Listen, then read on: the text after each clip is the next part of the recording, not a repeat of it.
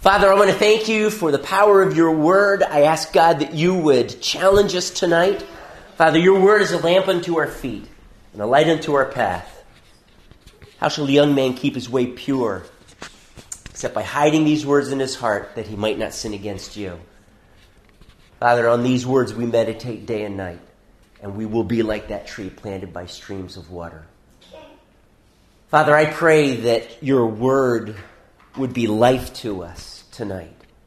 That where we may be discouraged, your truth would break in and would clear the haze and the confusion and the discouragement, even disillusionment, and that we would be able to grasp a hold of the grace of God in its beauty tonight, and that we would be able to see Jesus for who he is and your sovereign purposes for our life. Let this encourage us, God. And I just thank you so much for the power of the truth of your word to set us free. If anyone is in bondage tonight, set him free, God, with your truth. We ask this in Jesus' name. Amen. How many of you have ever used jumper cables to start a car? Raise your hand. Okay. How many of you have ever gotten the terminals crisscrossed? Yes? Okay. Yes, that happens. That happens. That has happened to me. We need to understand that when you're getting that battery charged up, positive to positive, negative to negative, and so on, that there is a power flow from the positive into the negative, but both of them are absolutely required. The power does not come from the negative. It comes from the positive. But without the negative, there is no power. Your car remains dead. Without the positive and the negative, the car remains dead. However, when they're properly connected, it will suddenly, as long as the battery is the issue, it roars to life, right? Okay? Let me leave that illustration for just a moment here. How many of you have ever been vacuuming, and while you were vacuuming, the cord accidentally came unplugged from the outlet? Cool, I'm not the only one. And you look at the vacuum cleaner and you're thinking, oh no, it died on me. Now, many of you will just simply assume the cord got unplugged, but one of my vacuum cleaners was on its last leg, and I assumed that it was the vacuum cleaner. Boy, I won't get into that story. It took me half an hour to realize that it was unplugged. But many of us will say, okay, my vacuum cleaner died, and all I have to do to get the vacuum cleaner going is to plug in the cord. And by plugging in the cord, my vacuum cleaner roars to life, as long as it's in the on position. Okay? Well, technically, that's not true, but we all understand what we're saying. Technically, the electricity that powers the house suddenly connected as you plugged it in with the cord. The electricity flows through the cord and empowers the vacuum cleaner. And now your vacuum cleaner roars to life, right? So what I'm talking about is grace and faith. Now, last week we were looking at election with the focus on grace. This week we're going to be looking at repentance and faith, with obviously the emphasis on, well, the faith side, man's responsibility. How many of you, now going back to the power cables, jump-starting your car, have accidentally touched the positive and negative? Yes, okay. What happened? Spark scared you to death. And if you're not careful, if you don't pull them apart quickly, they start melting, right? There's so much electricity flowing through there. Okay? And the cables the clamps can actually start melting. Now, when we try, and you remember the illustration that I used here, and this, by the way, is in way of review, but I will be segueing what we have to say here tonight concerning repentance and faith. We realize that there is what I'm going to call a disparity we would say it's illogical. It doesn't make sense. And there is this tendency to want to bring election and faith together so that it makes sense. But I'm going to tell you this, that whenever you try to bring them together and honor Scripture on both of these, you're going to have sparks fly. And it is because we have been chosen in Him. And let me put it this way. We looked at several things that we have been chosen unto. I'm sorry. Let me back up. Faith. Because of faith, we have salvation. I'm going to be abbreviating here, sorry. We obey. We've been plugged into the power that is in Christ. We've been made alive. We're able to obey the Word of God. We become blameless and pure. We call this sanctification. Let me look at some others here. Eternal life. All of these flow from believing in Jesus Christ. We can even say, by faith, we have received all of these things. We can say that, and we understand what we mean by that.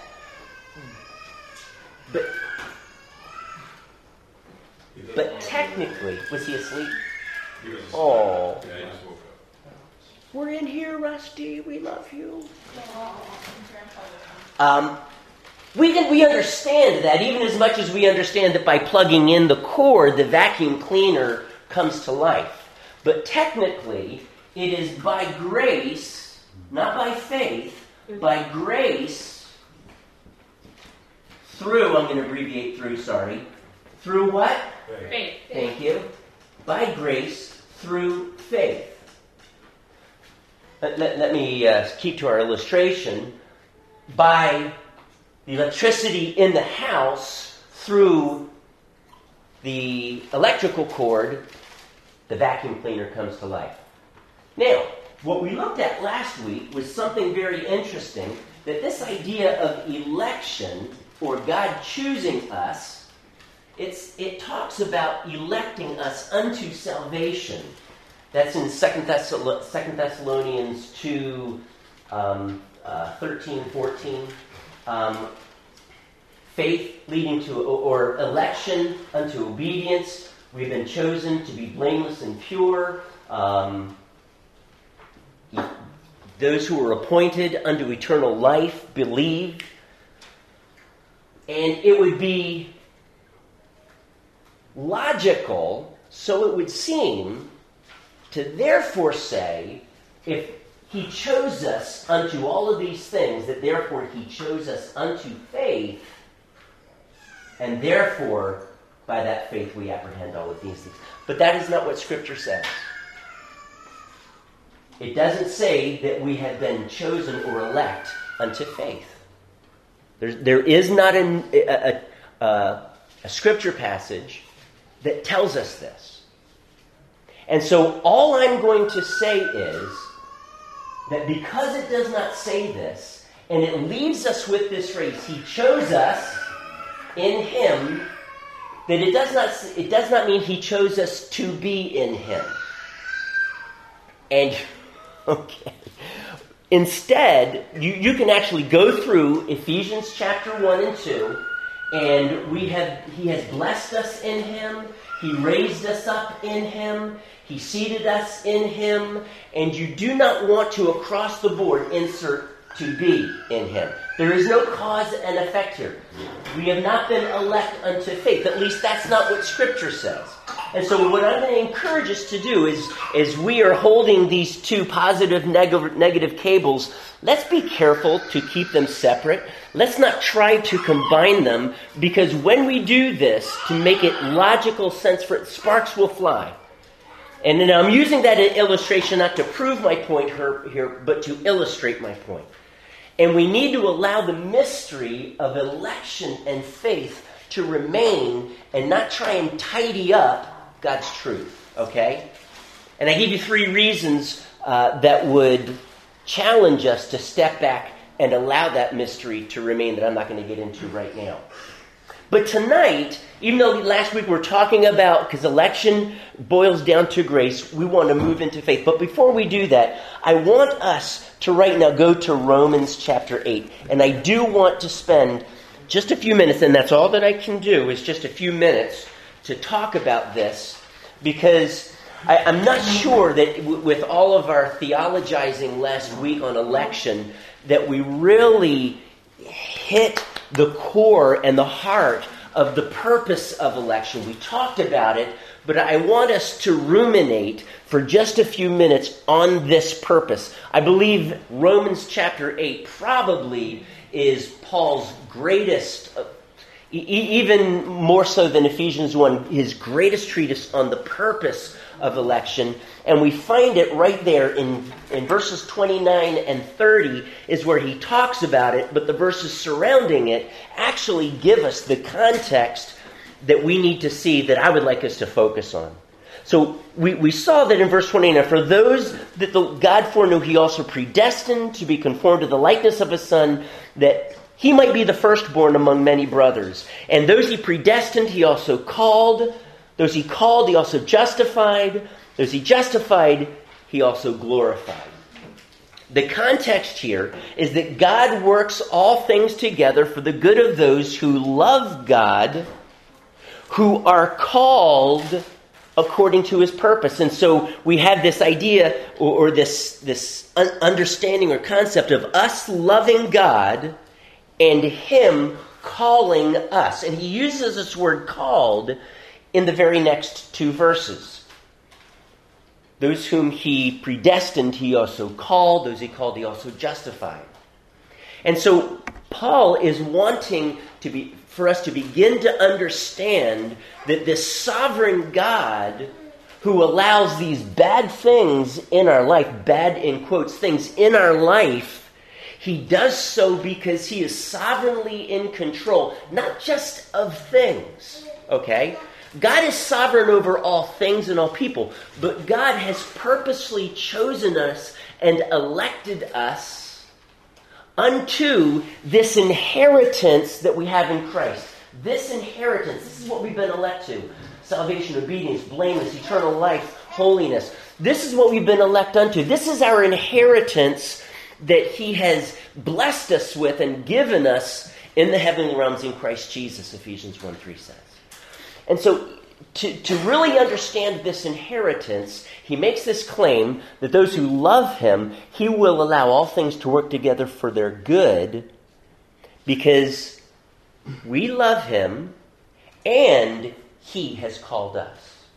We love him and he has called us. But this calling has deeper roots in predestination and God's foreknowledge, specifically him foreknowing us. By the way, in Jeremiah chapter 1, we also see this idea of knowing people beforehand.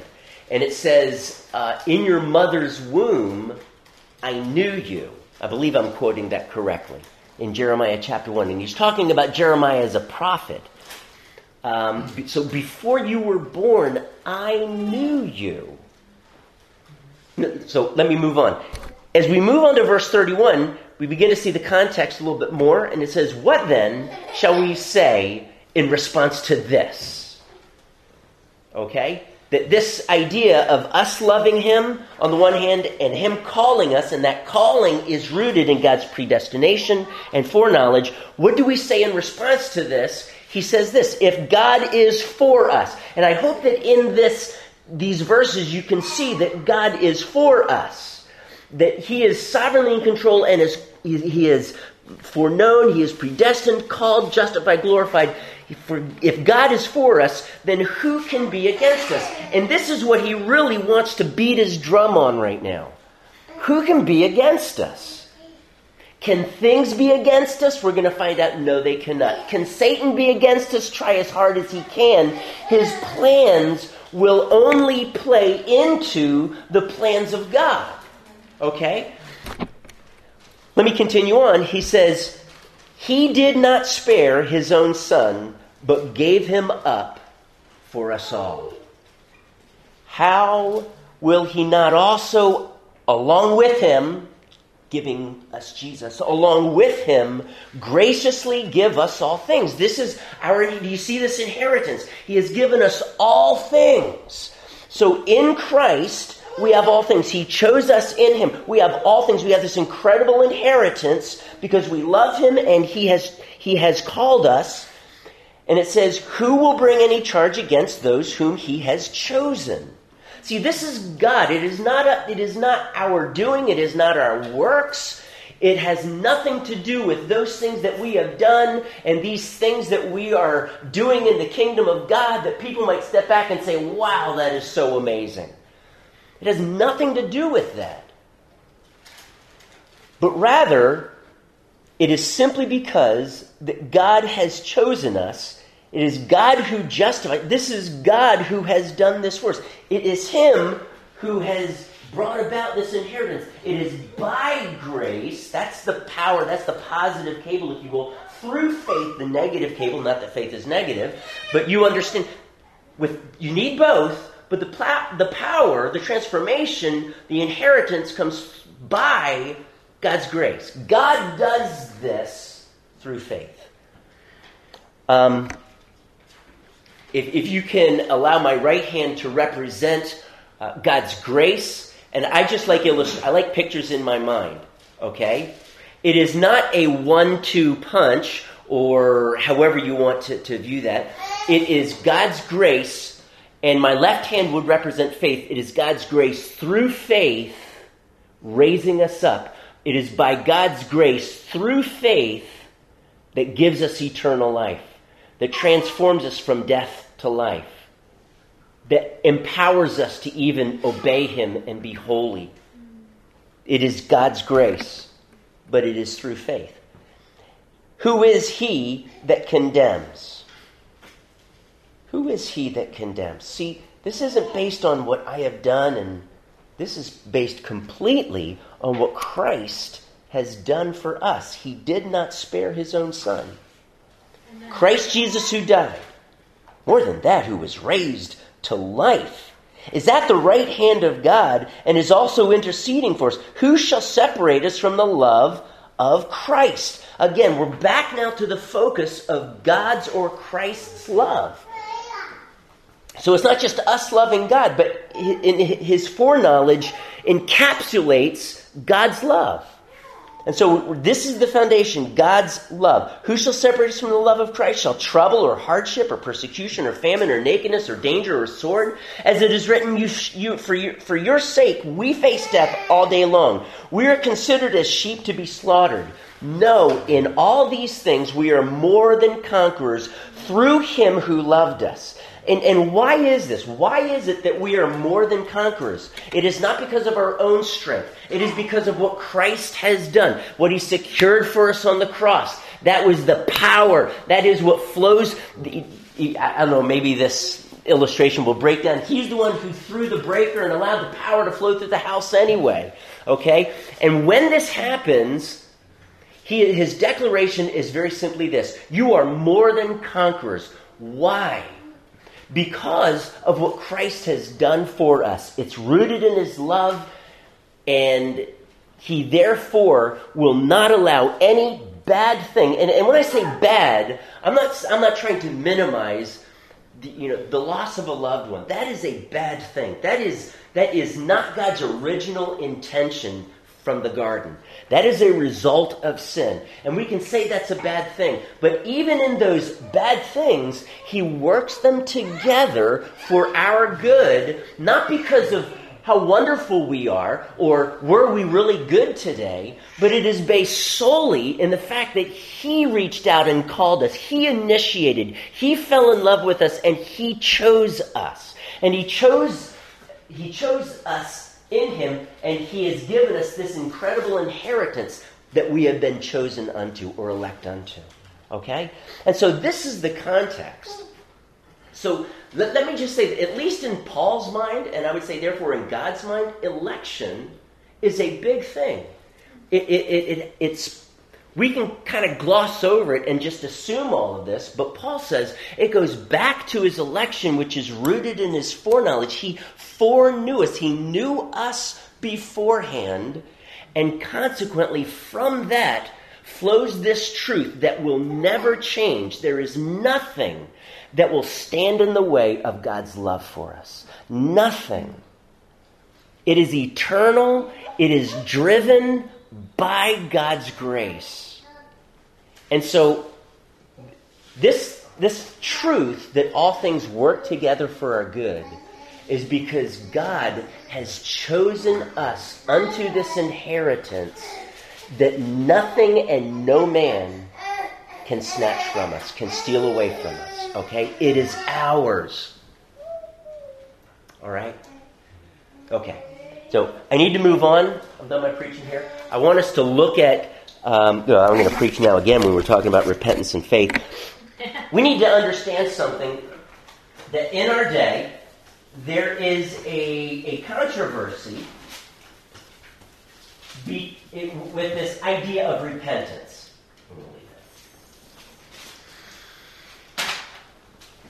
There is a defining, let me just put it up on the board here. Repentance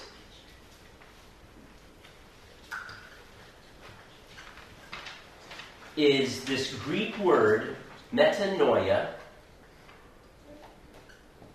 which means literally change, noia, mind. Change of mind.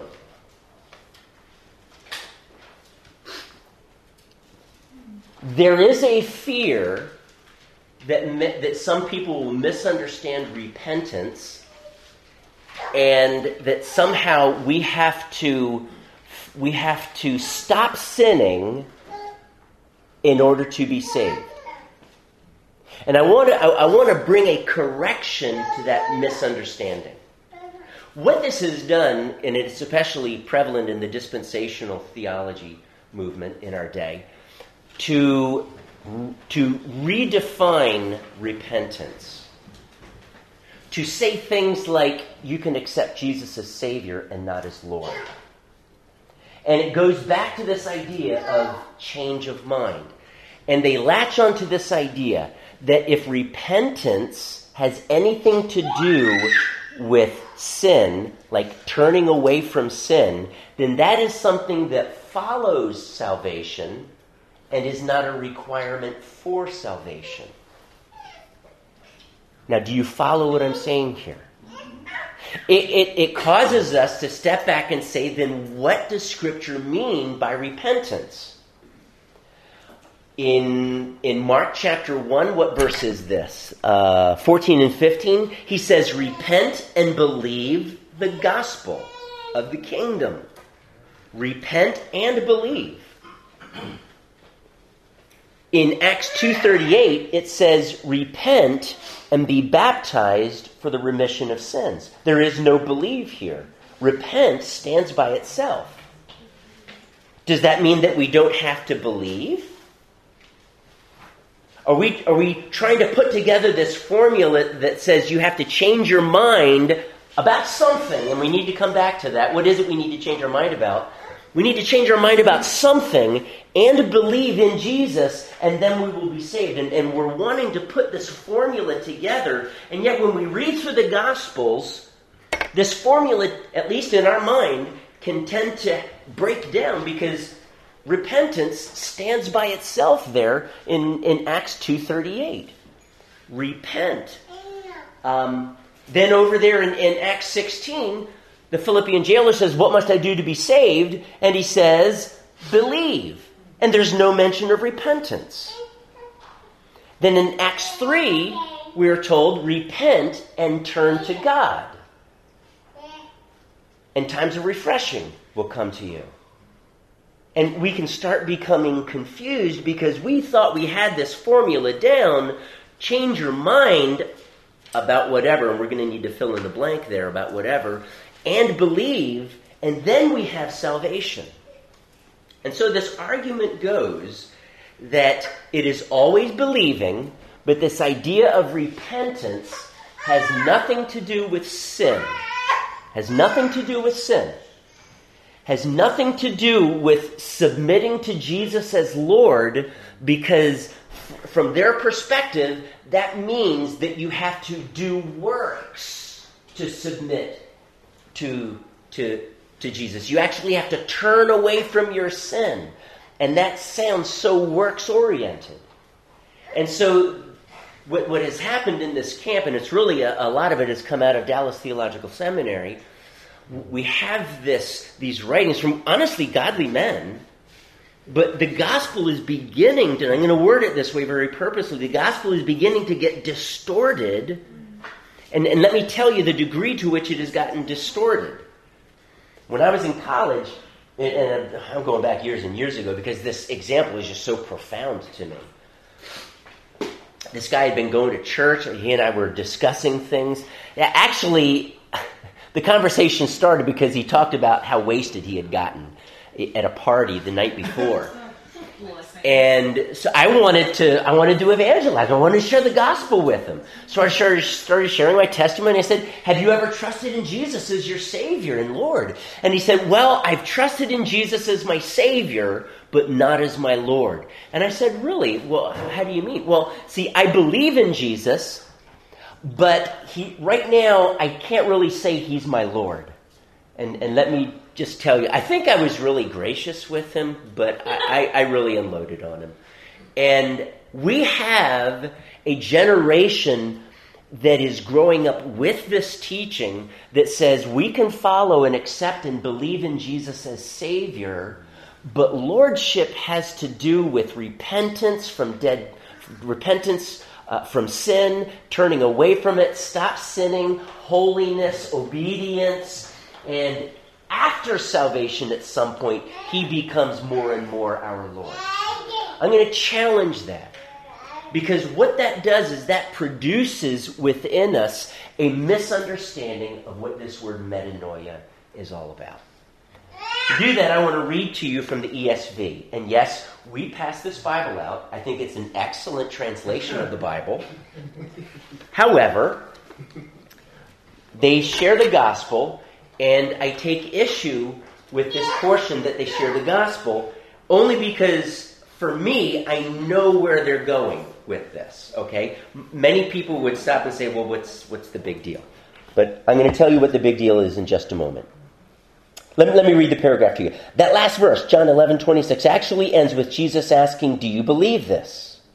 It is a question that every person must answer. Do you believe that Jesus Christ is the Son of God?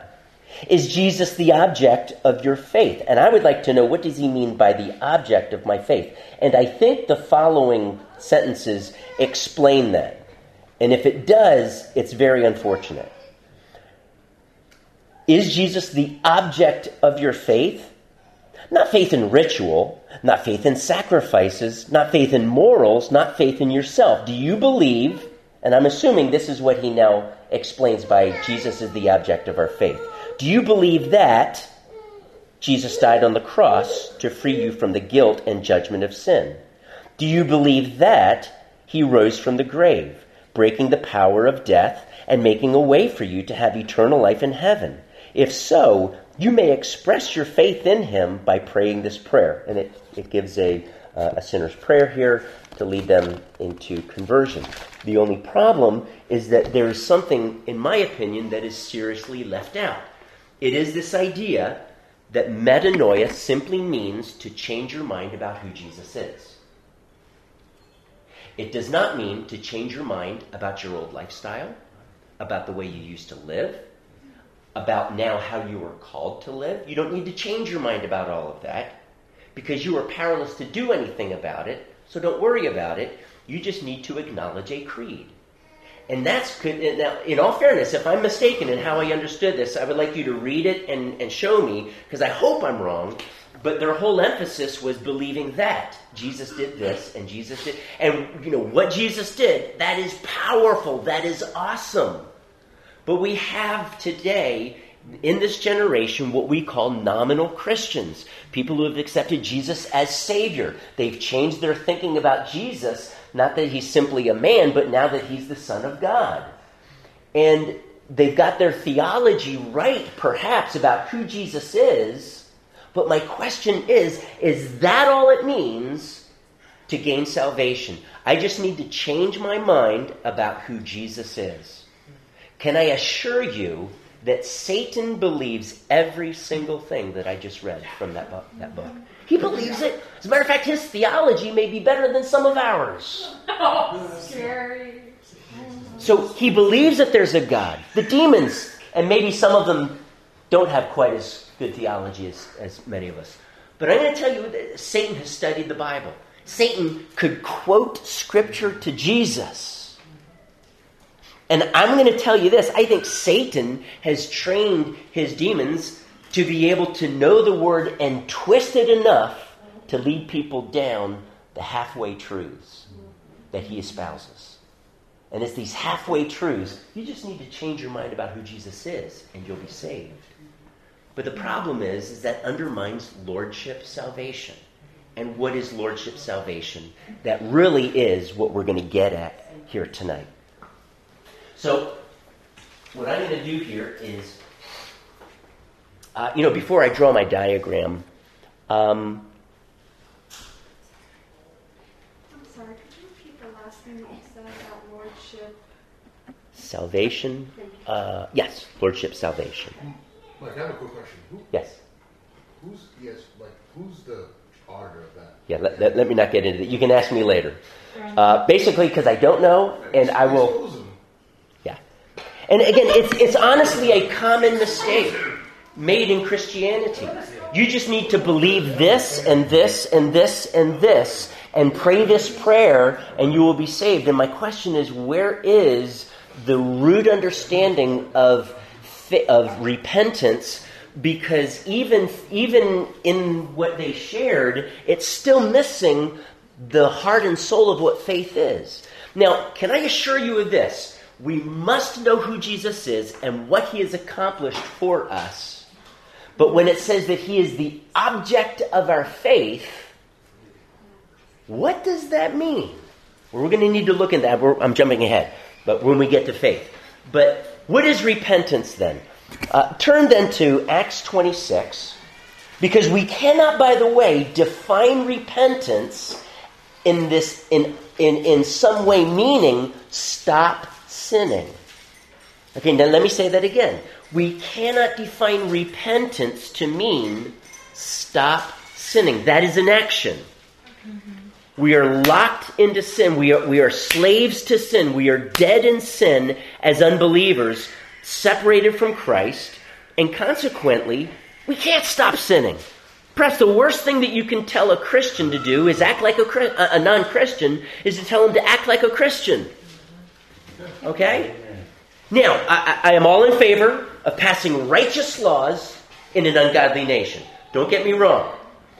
But for me to somehow suggest that they can do these things and as a result gain favor of God, it doesn't happen. To bless others, hey, how about if you stop cursing?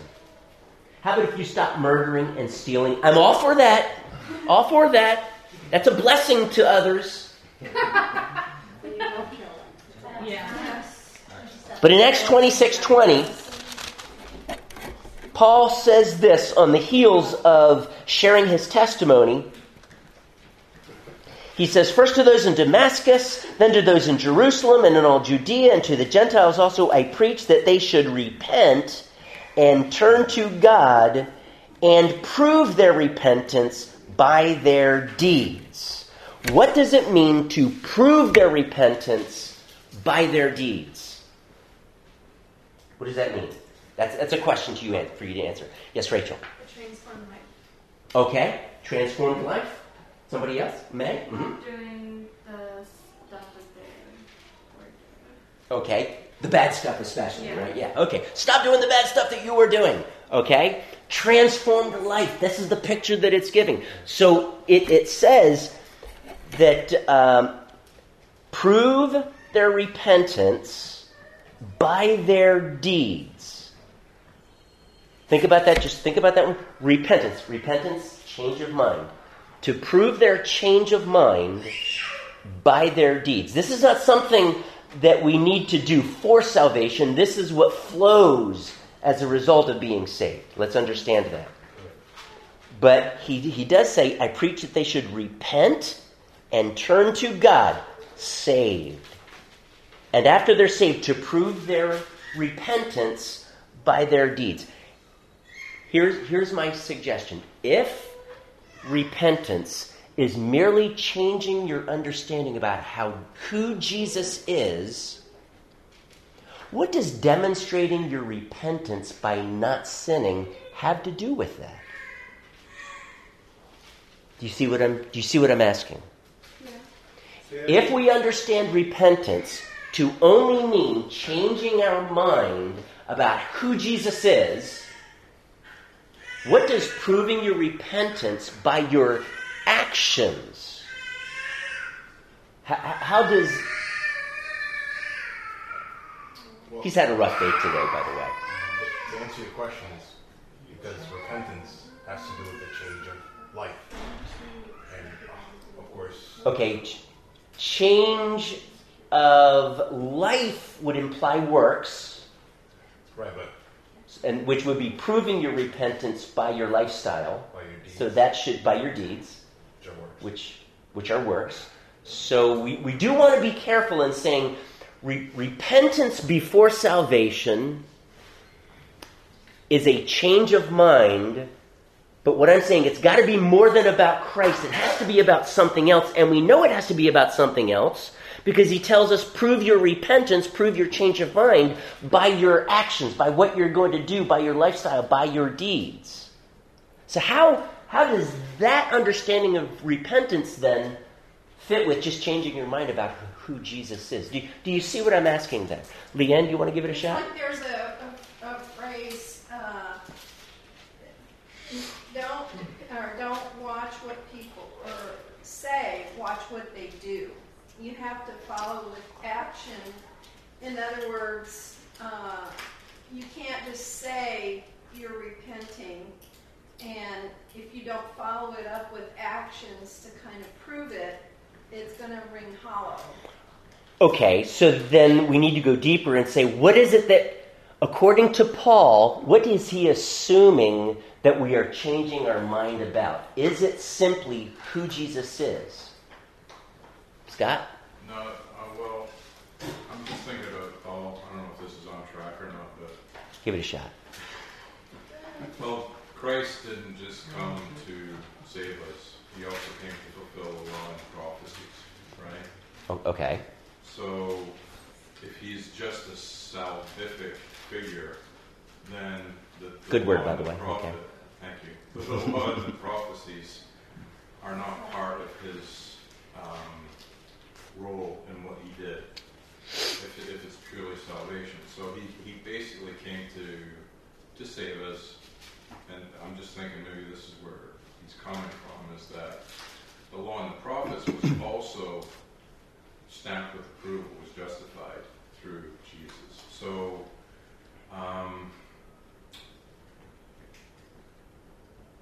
Paul being who he was, a former, by the book of law, Jewish person, that would be important to him, that the law... Okay, Christ fulfilled the law. All right. Let's go even further than that, because you're implying something with him fulfilling the law that we need to grasp a hold of, that Paul is understanding this concept of changing our mind to mean more than just changing our mind about who Jesus is and what he's accomplished, but he's talking about changing our mind about something else. Mary? Well, if God is love, when you become saved, you should feel that or understand it to some level because he took your place. So I think that would be like the key, because you love the Lord and his word says these things. It's like a natural effect that should happen, that you turn from those sins. Does that make sense? Okay. All right. I think we're struggling to really just hit the nail right on the head, so I'm going to do that for you, Is this okay? synonymous to James' lemma? I'm sorry? Is this synonymous to the James' lemma, faith and works? No. Okay, let me demonstrate this. I'm gonna refer to repentance as a U-turn. But it is a U-turn in our mind, in our will, in our decision-making capacity, in how we view things. Carrying that out is now the repentance that follows salvation. That is the fruit or the proving your repentance according to your deeds. Now that he's talking about deeds here, by the way I live, we should know that metanoia, repentance, means more than just changing our mind about who Jesus is, because it has to do with how we are living.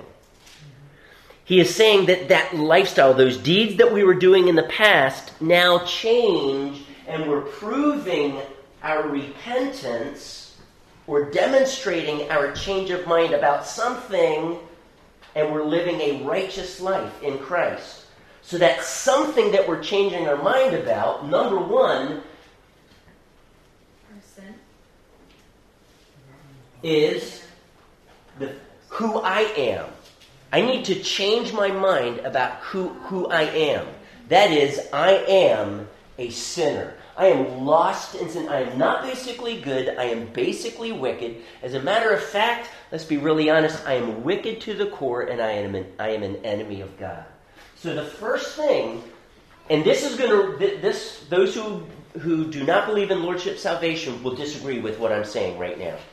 But I'm telling you, this is what the Scriptures teach, and it is crucial to bring about genuine faith. And it's not just faith and believing that saves us. It is, if you can allow me to draw a line here, it is genuine faith. So what is non-genuine faith? James 2, and this is what the other life group has been talking about recently. James 2 talks about believing, but then believing, and it's demonstrated by how we live. All right? It's not faith plus works. He's just simply saying genuine faith will prove itself by how one lives. Okay? So, where are we here? This right here says, I am a sinner. We change our mind about who we are. I am a sinner. I am lost in sin. That has nothing to do with Jesus at this point. It might have to do with the purpose of Jesus dying on the cross. Okay. But this is not changing our mind about who Jesus is and what he did on the cross. This is changing our mind about who I am. Number 2, we need to turn from sin. Now, I am going to be very careful in how I articulate what I mean by turning from sin. I am not saying that this type of repentance that precedes salvation is works-oriented. It does not mean stop sinning.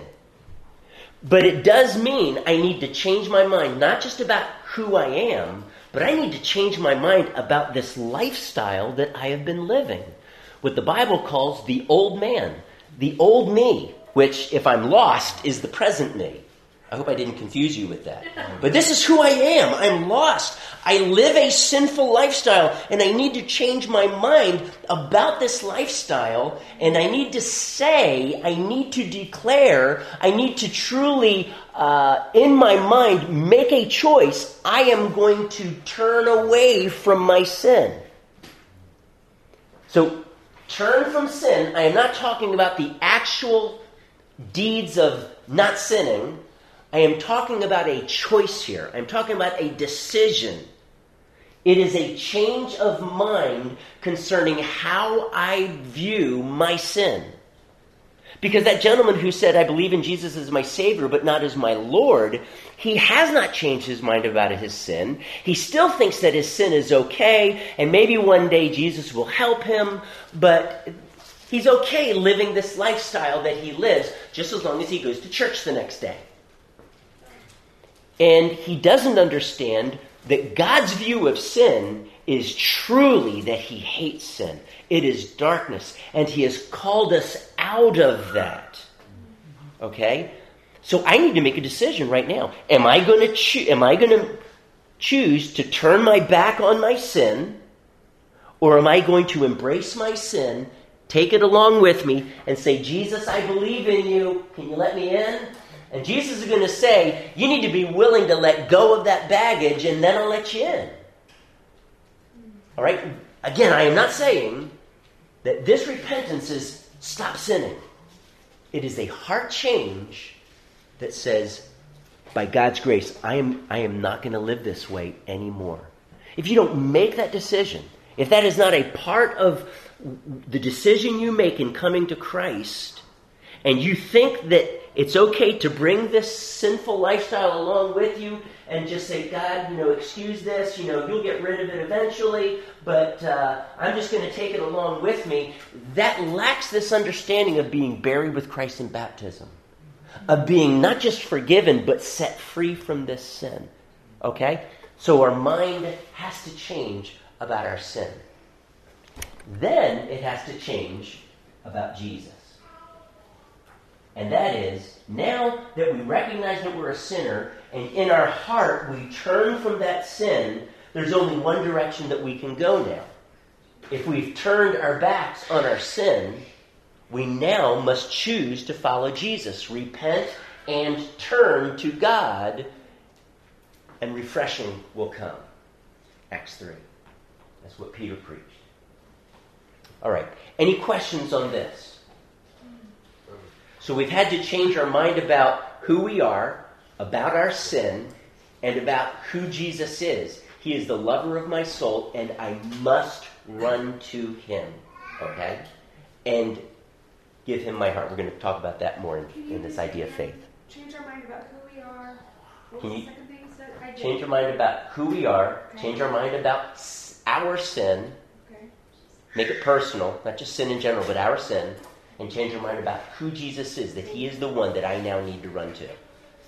This happens in the mind, in the heart. It is not just an acknowledgement of a creed. Now, I love creeds. I grew up saying the Nicene or the Apostles' Creed every Sunday. It's a powerful statement of faith. However, believing the Apostles' Creed will not get me into heaven. Believing in Jesus will get me to heaven. And we're going to need to unwrap what that means.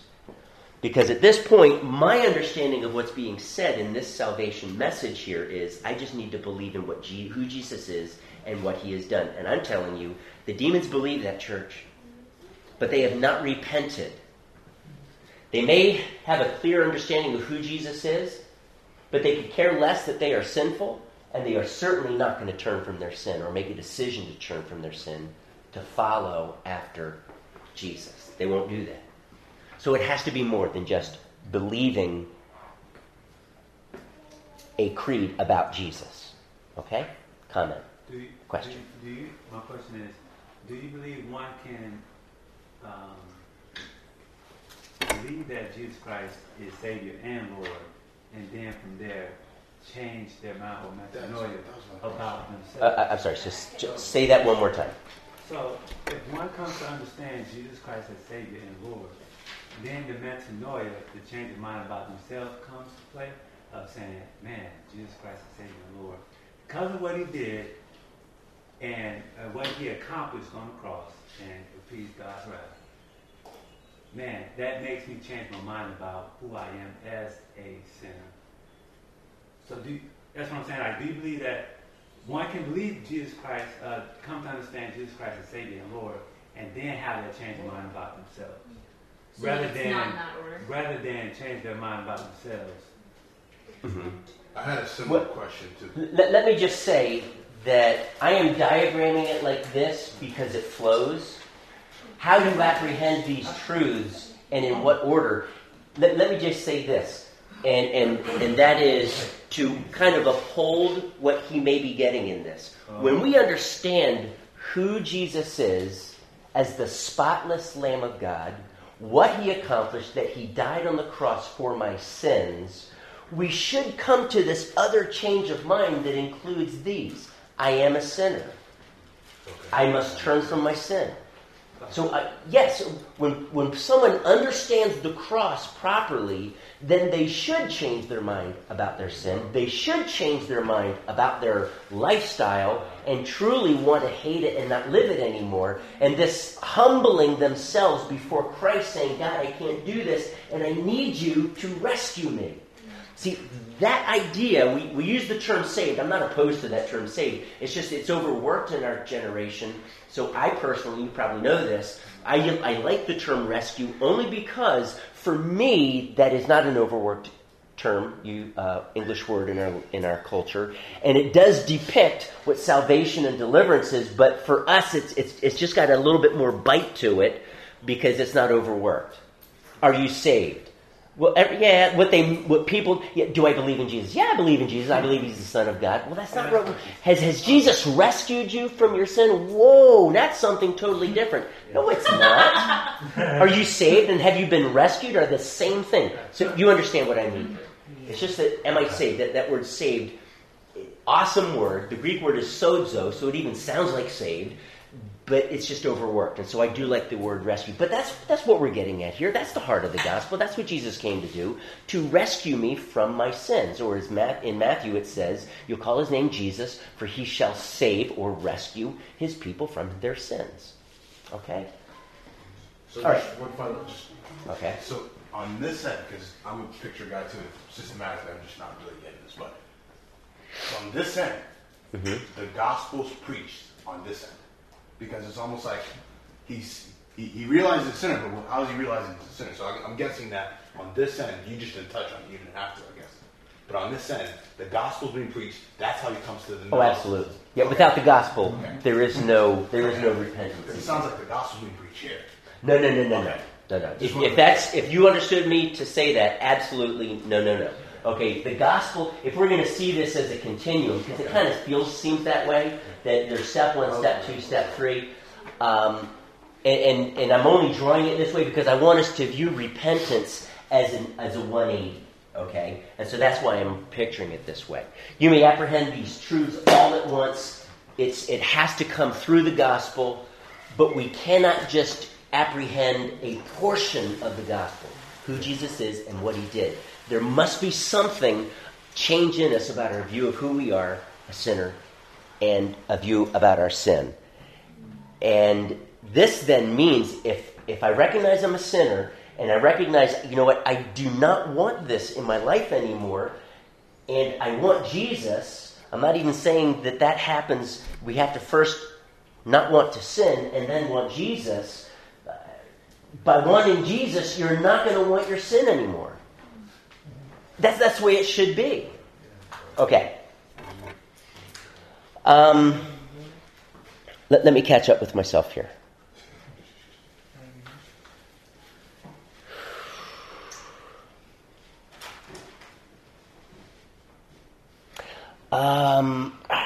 Nuts. Write this down, Luke 18:13-14. This is the parable of the Pharisee and the publican. The publican.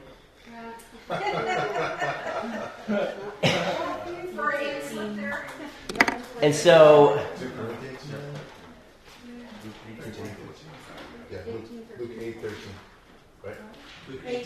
Luke 18:13 and 14. We have the tax collector, or the publican, and he recognizes that he is a sinner. But the Pharisee says, thank you, God, that I am not like all other men, especially this publican. I am not a sinner like that. Thank you, God, that I am so righteous. The Republican just beats his chest and says, God, have mercy upon me, a sinner. And then Jesus says that man went home justified. Not justified in his own mind. See, the Pharisee went home justified in his own mind. The publican went home justified in God's mind. That he himself was justified. Okay? What we recognize here is that he is a sinner caught in sin, and he cries out to God for mercy upon his sin and his sinful lifestyle. That is the heart of repentance that leads to justification. Okay? Kind of caught in that nutshell of God have mercy upon me, a sinner. Okay? Well, let's talk about faith. So much to talk about faith. Ephesians 2, 8 and 9. By grace through faith. Okay, by grace we are saved through faith. I've talked about this, that the grace is the power that brings about the salvation. Faith is not the power. Faith is not power. I want you to write those words down. Faith is not power. What did I just say? Somebody repeat that for me. Faith is not power. Okay, faith is not power. Why am I emphasizing this so much? Because there is a teaching that is rampant, especially on TV, but rampant in our day, that says faith is power. Faith is the power to change things. If you want to see things change in your life, you need to have faith, because faith changes things. Now, what they are making, the mistake that they're making, is that they are confusing the electrical cord that plugs into the outlet with the electricity that flows through that cord. And I can understand in some contexts making that error, or in some contexts just boldly stating it that way. Okay, by faith I'm saved. I understand, but to be technical, which by the way, Jesus was not always technical. Okay, to really round out what he says, we need to balance it with other things that he says. Okay, Scripture needs to be balanced. Otherwise, we can go off on a tangent and even into heresy. And this tangent is what I'm talking about. It is based on one Scripture passage. It is found in the Gospels of the healing of the woman with the issue of blood. And he says to her, your faith has healed you. Your faith has healed you. Now, because that is not balanced with other scriptures and it's meant to stand on its own, then, and even taken out of context, because what does Jesus say flowed from him? Power. It has gone out from power. Dunamis has gone out of me. Not might or strength. Those are other Greek words. But miraculous power has just gone out of me. And for someone to think that somehow faith is the power that healed her, that is not what Jesus is trying to say. Even though he says your faith has healed you, that's like someone saying, by faith you're saved. Okay, I understand what you're saying. Technically, it's God's grace. It's by God's grace, through my faith, that I'm saved. So faith is not the power that healed her. And Jesus makes that absolutely clear in the context. But in the Word of Faith teaching, faith is a power. You unleash, you need to just simply unleash that power within you. The power within you is not so much the Holy Spirit. The power within you is faith. You can speak things into existence by the power of what? Faith. And we move into this, we are teetering on heresy because we are making faith something that grace is, and faith is not. Faith is simply saying, God, I am absolutely powerless, and I need you to change me. I need you to change my circumstances because I can't do it. So really, faith is just the opposite. Faith is not the power. Faith is acknowledging you are powerless. Amen. Okay, so in my opinion, this truly is a big deal. We need to realize that it is not all about me. It is not me who has saved me. And if we're not careful, that's where this teaching is going. Okay? Faith, God just gives us a blank check, and faith fills out the check. And it's yours, whatever it is. Okay, I'm going to jump off that hobby horse right now. Faith, and I want you to write these down. Faith demonstrates. Faith can be understood. I'm going to elaborate it. Faith can be demonstrated in surrender, humility,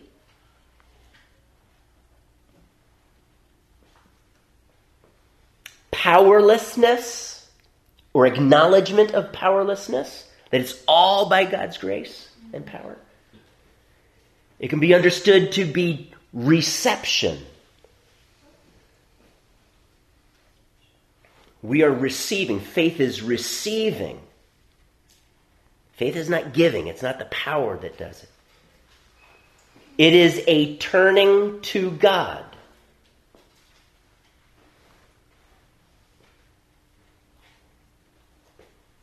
And a dependency upon God.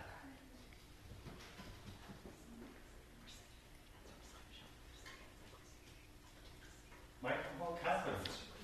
I'm sorry? How about confidence? Confidence. I want to be careful with confidence because there's no confidence in what? Confidence usually means confidence in me, and I want to be careful because that's certainly not what you would mean. Confidence in God. Okay.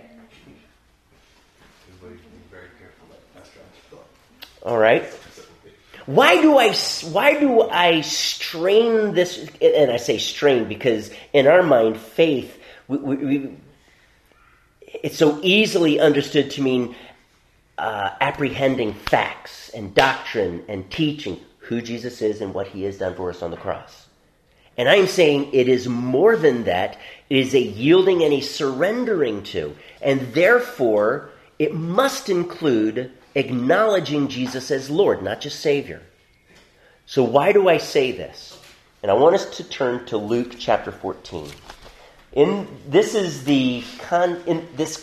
context is counting the cost of being a disciple. Luke 14. Luke 14, and it says in verse 25, large crowds were traveling with Jesus, and turning to them he said, just out of the blue, he turns around and says to them, if anyone comes to me and does not hate his father and mother, whoa, Jesus, put the brakes on here, buddy. You're really stirred up right now. I mean, what's going on? If anyone would come after me, and to come to me means to believe in. You can remember when we were looking at John 6, no man can come to me unless the Father draws him. We cannot believe apart from God's grace. Okay? So this idea of coming to Jesus, that is believing. In other words, he says, you cannot believe in me, and I'm going to word this differently, love your mother and father less than me. That's really what he is saying here. If you go back into the Old Testament, the Bible says that Jacob loved Rachel but hated Leah. And it's very clear, he didn't hate Leah, but clearly he loved Leah less. Okay? She was second. Rachel was first. Rachel was the love of Jacob's life. And Jesus is saying, if I'm not the love of your life, you cannot be my disciple. Do you hear what I'm saying? If I am not the love of your... How does that fly in the face of just changing your mind about who Jesus is? You see, faith is a response to who Jesus is. It's not just a change of mind. Now believing in Jesus, it's more than just believing the stuff and the things and who of Jesus. It is he. When it says when this said that he is the object of our faith, I say amen to that. But what do you mean? It means this. He is the object of now my affection. He is my Lord. He is the one I submit to. I love him above all else. This is not an action. I hope it demonstrates itself in action. But I am, at this point, faith is a decision. It is a surrender. It is a choice. It is a choice that Jesus gave to the rich young ruler. Sell everything and then follow me. Why? That's an action. But if in his heart he truly loved Jesus more than his money, that would be salvation. And Jesus was saying, prove your faith. Because your money is a stumbling block. And the man couldn't do it. Why? Because there was no faith. Love for money had a grip on his heart, and had not let go, so of course he could not sell his possessions. All right? If anyone who does not carry his cross and follow me, and anyone who does not carry his cross and follow me cannot be my disciple. So now we're talking not just about others, loving them less, but now ourselves. That's what the cross is here implying. Are you willing to die for me? And then he says something rather outlandish in verse 33. He's so bold to say to them, in the same way, any of you who does not give up everything he has cannot be my disciple. That has to start with a decision, a choice. This is the concept of faith that he is talking about here that now needs to be worked out in a lifestyle, but you make the choice before you live the lifestyle, before you actually walk it out. And in essence, he's saying you must be willing to give up everything. Then you can follow me. And that needs to follow. You need to truly give up. You need to turn your back on those things. But that happens after conversion.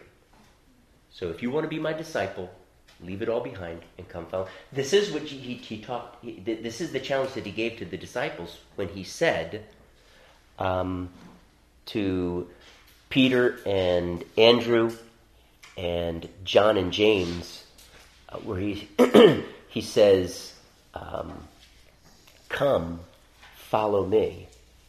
And they dropped their nets, they dropped their father's business, and they followed Jesus. Okay? They made the choice. We're going to follow Jesus. That wasn't, by the way, the first time they met Jesus. But in some of the Gospels, that is the first encounter. But John tells us there was a prior encounter. I'm not going to get into that. But they made that choice. I'm giving up everything, and I'm going to follow Jesus. This is surrender. This is lordship salvation. We must realize that if we want to hold on to our sin, and that's our plan, we're going to hold on to our sin, we cannot follow Jesus. Now, I am not saying that we have to stop sinning. That's not what I'm saying. That stop sinning part follows salvation by the empowerment of the Spirit. We're going to get into that another week when you get into sanctification. All right, I need to wrap it up here. Can I just say this?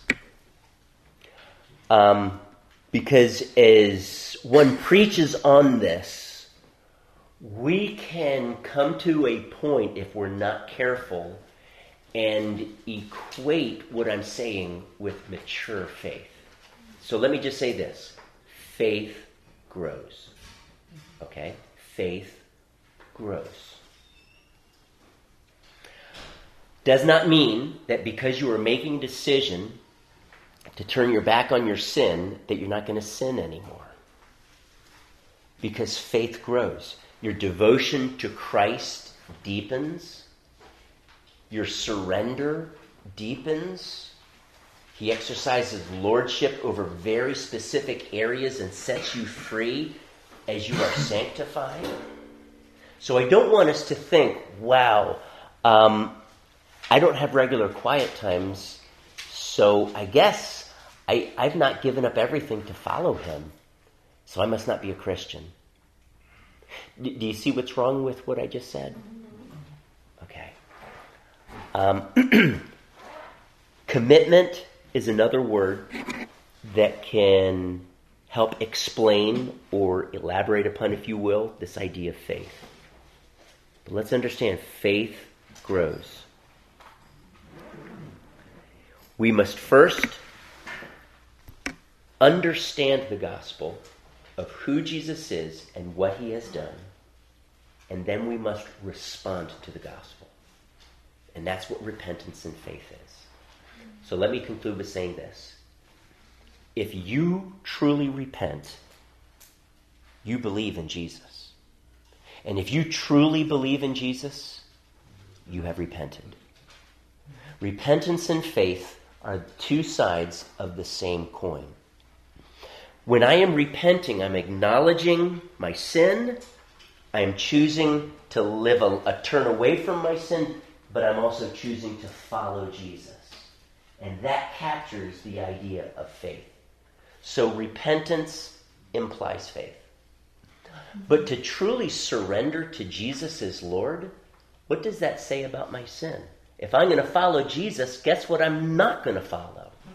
I am not going to follow my old lifestyle because my old man has been crucified. Now, we're going to get into crucifying the old man and crucifying the flesh in a couple of weeks, not tonight. Love that Petra song, Killing My Old Man. Yeah, it blew me out of the water when I first heard that one. Heresy, what? Yeah, then you got to understand who his old man is. What if you're already an old man? And you're a mature Christian. Crucify that young man in you. Yeah, that's better. That's better. You've been crucified a long time. So repentance implies faith, and faith implies repentance. So therefore, either of those words truly can stand on their own if we want to put a formula together for the gospel. The gospel is preached, I repent, and I am saved. Because repentance implies a turning to Jesus, an embracing of Jesus, a humbling before Jesus, a crying out to Jesus, rescue me. We can also say the gospel is preached to us, we believe, and are saved. Because believing implies if I am going to embrace Jesus, I need to let go with what's already filling my life, filling my arms, if you will. I've got to be willing to let that go and embrace Jesus. So belief can stand on its own, but it would certainly imply repentance. Now, do you understand? This, what I just shared, is absolutely crucial. So when people say, okay, well, if it's faith alone, why does it tell me to repent? And if it's, if your understanding of repentance is what it is, then why does it just simply, why does it say repent? Why do we just find repent sometimes and just find belief sometimes? And people can be confused. But you have an answer for them. Because repentance implies faith, and faith implies repentance. You can't have repentance and not faith. And you cannot have faith without repentance. So Jesus made it very clear. The first words out of his mouth, he said, repent and believe the gospel of the kingdom. Okay? So let me close in prayer, if I could. Father, we acknowledge that you truly, truly are Lord. And that you have the answer for every sin ill in our life. You have the remedy because you are the remedy. You are that power that sets us free. You indeed have called us. You have called us out of darkness into your marvelous light. We declare your praises. This is what we live for. To live a life that praises and honors you in every way. Because you are Lord. Jesus, thank you. You have rescued us from our sin. We were so lost. We hated you. Whether we acknowledged it or not, God, we hated you by our very lifestyle. We were in rebellion against you. And I just want to thank you that you chose to cast your love upon me, a lost, rebellious sinner. And you chose to break the chains that held me fast. You chose to breathe new life in me. You chose me to conform to your image, Jesus, to become like you. And God, today I say I need help. Help me be more like you. But thank you that you rescued me from that pit, that lifestyle, that bondage. And for every day, God, I just pray for every single one of us, empower us to live that life that you have called us and predestined us to, and enjoying all of that inheritance that we have in Christ. And we give you the praise in Jesus' name.